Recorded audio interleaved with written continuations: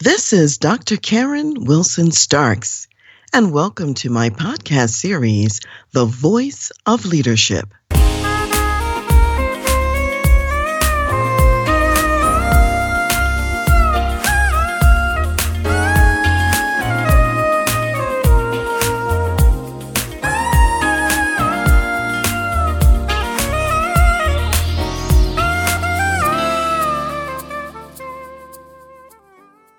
Today we are talking about Elijah's rest in God.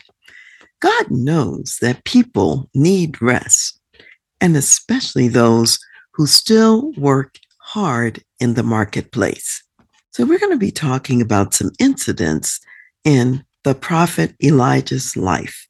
Beginning in 1 Kings, the 16th chapter, we find that King Ahab was the king of Israel, and he lived in Samaria. King Ahab was the son of Omri, and he was a very wicked man. He was following in all the footsteps of the evil kings who had come before him. He was married to Jezebel, who was the daughter of the king of Ethbaal of the Sidonians. So his wife was not a Jewish woman. She was a pagan woman, and she worshiped all of these pagan gods, and Baal in particular. King Ahab ended up also worshiping Baal, and he built an altar for Baal in Samaria. And he made a wooden image there, which was detestable to God, that he would make this image and that he would also worship this image in this pagan temple that he erected. By the time we get to the 17th chapter of 1 Kings, we find that Elijah the prophet is proclaiming to King Ahab that there will be a drought in the land. There will be no dew and no rain until Elijah speaks and says that the drought is over.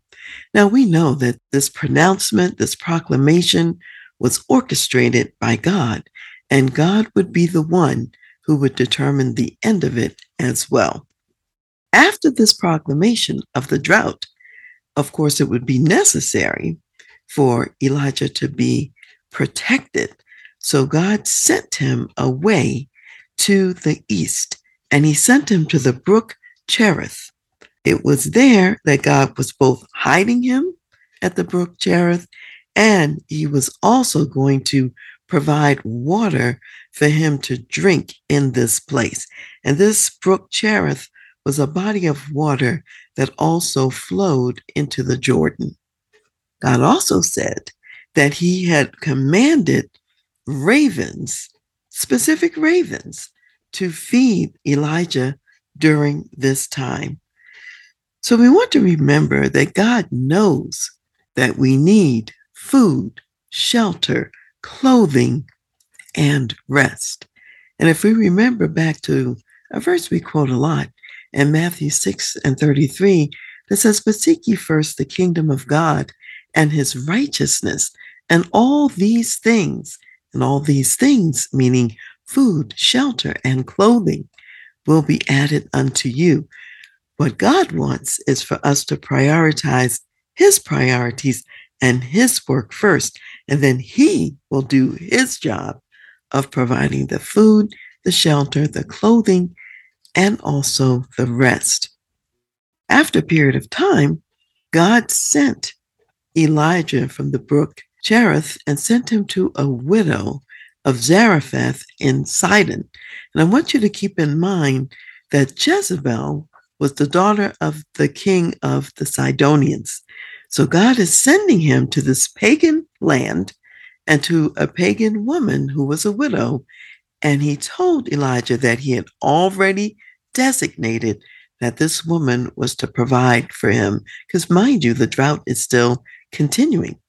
So when Elijah gets to the widow of Zarephath, he asked her for a cup of water and he asked her for a morsel of bread. And she was at that time using a small amount of oil and a small amount of flour and was planning to make a meal for herself and her son. And the prophet said to her, "Bring me a small cake first." And just imagine what kind of faith it must took to even consider this, what would seem like an outrageous request. This woman does not have enough food for herself and her son. And the prophet says, out of the little that you have, which is not even enough, bring me a cake first. So this woman has the opportunity to practice what we're talking about in Matthew 6:33, to seek first God's priorities, God's kingdom, and see then what God would do to provide for her.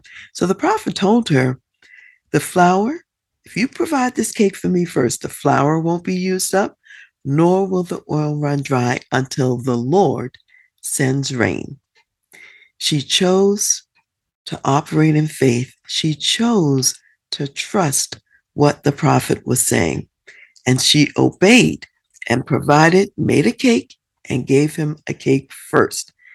As a result of that, her household did not run out of food until the end of the drought. Obedience and putting God first brings blessing always. After Elijah later triumphed over the prophets of Baal on Mount Carmel, and you probably know the story of the great showdown when all the prophets of Baal showed up and Elijah showed up. When they were ineffective, Elijah had them to pour water all over the altar, trench all around the altar, plus the altar. And of course, God came down and provided tremendous fire and burned up everything. And also, Elijah killed that day the prophets of Baal who were there. We find then that in chapter 19 of 1 Kings, Jezebel, after all this event happens, she threatens to kill Elijah by the next day. Now, mind you, God has been providing for Elijah. God has been hiding Elijah. He's been protecting Elijah all up to this point. However, Jezebel, now she was a wicked, evil woman with a lot of power, and she had done many people lots of harm, and she had killed the vast majority, it would seem, of the prophets of God already. So when Elijah heard this threat from Jezebel, he certainly knew that on some level she was quite capable of doing what she threatened to do. And so he became afraid and he ran for his life. As he was running for his life, one of the places he stopped was Beersheba in the region of Judah, and he left his servant there. And then he went on a day's journey into the wilderness. When he got to the place in the wilderness where there was a broom tree, he sat down under the broom tree and he became so despondent that he prayed to God that he would just die. After that, he slept under the broom tree. You have to remember, this day's journey into the wilderness had caused Elijah to become extremely exhausted. And so he's tired. And now he's sleeping. And while he's sleeping, he wakes up because an angel touches him. And the angel has prepared for him a cake of bread and a jug of water. And the angel tells him to get up and to eat and to drink. So he gets up, he eats and drinks, he lays back down and goes back to sleep. And then the angel wakes him up again and gives him more food and more water to drink. And after this time that he eats the second time, he tells him to arise and to journey to another place. And he is letting him know that this journey is too great for him in his own strength and power. But God, of course, is giving him food and water in preparation for this journey. And from that food that God provided through the angel, Elijah traveled 40 days and 40 nights on God's supernatural provision of food and water. That's a long time, 40 days and 40 nights on the food that God provided through the angel. And when he gets to the destination, he goes to a cave and he hears the voice of the Lord. And God says to him, "What are you doing here, Elijah?" As the conversation goes, Elijah is telling him how he's been zealous for the Lord and now he's been left all alone and these enemies are seeking his life. And on he's telling God and complaining of these circumstances. And what I want you to understand is under conditions of exhaustion, we lose perspective. Fear increases. Secondly, there's a hopelessness that sometimes can settle in. And he was so hopeless under the broom tree that it was to the point of death. He just wanted to die and call it the end, make it over. And then thirdly, under conditions of exhaustion, we have a narrow and false perspective about reality. And that false perspective prevails rather than God's perspective. So Elijah thought, I'm the only one left of God's prophets because he was the only person that he could see who was following God. But God said to him, I have 7,000 other people that have not bowed their knee to this Baal or to Baal. So he let him know, no, you're not alone. Plus, I'm here with you anyway. And if I'm with you, you have all that you need. So I want to remind you that God knows how to hide us when we need to be hidden. He knows how to feed us and to give us water when we are hungry and thirsty. And in Elijah's case, he provided a specific brook for water. He provided ravens who he had specifically commanded to feed him. He provided an angel to feed him. And he provided the widow at Zarephath to also feed him. So he had all of this provision from God. And also, we must remember that God gives us rest when we are weary. And he certainly gave Elijah rest as well. Now, after the rest, there's important things that happen. After the rest, God then commissions us for the new assignment. And God had more work for Elijah to do. Work that would change the nations and the course of history for years to come. He had to anoint future leaders. He even had to choose his own successor, Elisha, who would follow in the prophetic ministry after him. Elijah had to listen and to obey the voice of God. So God is preparing him to listen.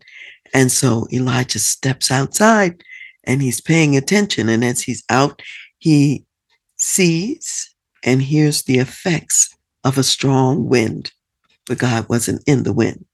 He sees and hears the earthquake, and God's not in the earthquake. He sees the fire, and God is not in the fire. And then it becomes quiet and still, and God speaks in a still, small voice in the quiet.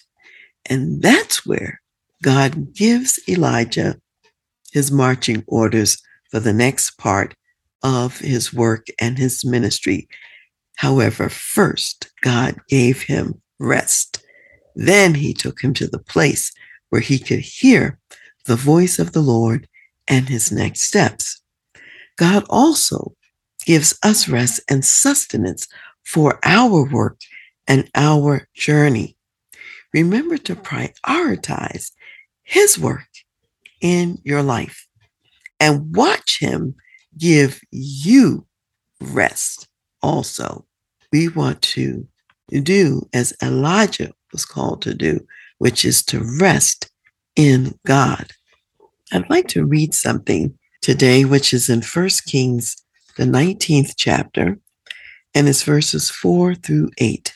And it says, speaking of Elijah, but he himself went a day's journey into the wilderness and came and sat down under a broom tree. And he prayed that he might die and said, it is enough. Now, Lord, take my life, for I am no better than my fathers." Then as he lay and slept under a broom tree, suddenly an angel touched him and said to him, "Arise and eat." Then he looked, and there by his head was a cake baked on coals and a jar of water. So he ate and drank and lay down again. And the angel of the Lord came back the second time and touched him and said, "Arise and eat, because the journey is too great for you." So he arose and ate and drank, and he went in the strength of that food 40 days and 40 nights as far as Horeb, the mountain of God. So we want to remember that God's food and rest are more than what we can provide for ourselves. Elijah went a day's journey into the wilderness before God provided his supernatural provision. After God's supernatural provision, he went 40 days and 40 nights. There is no rest like God's supernatural rest.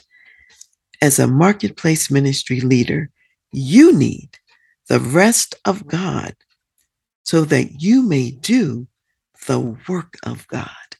So let me remind you to rest in Him.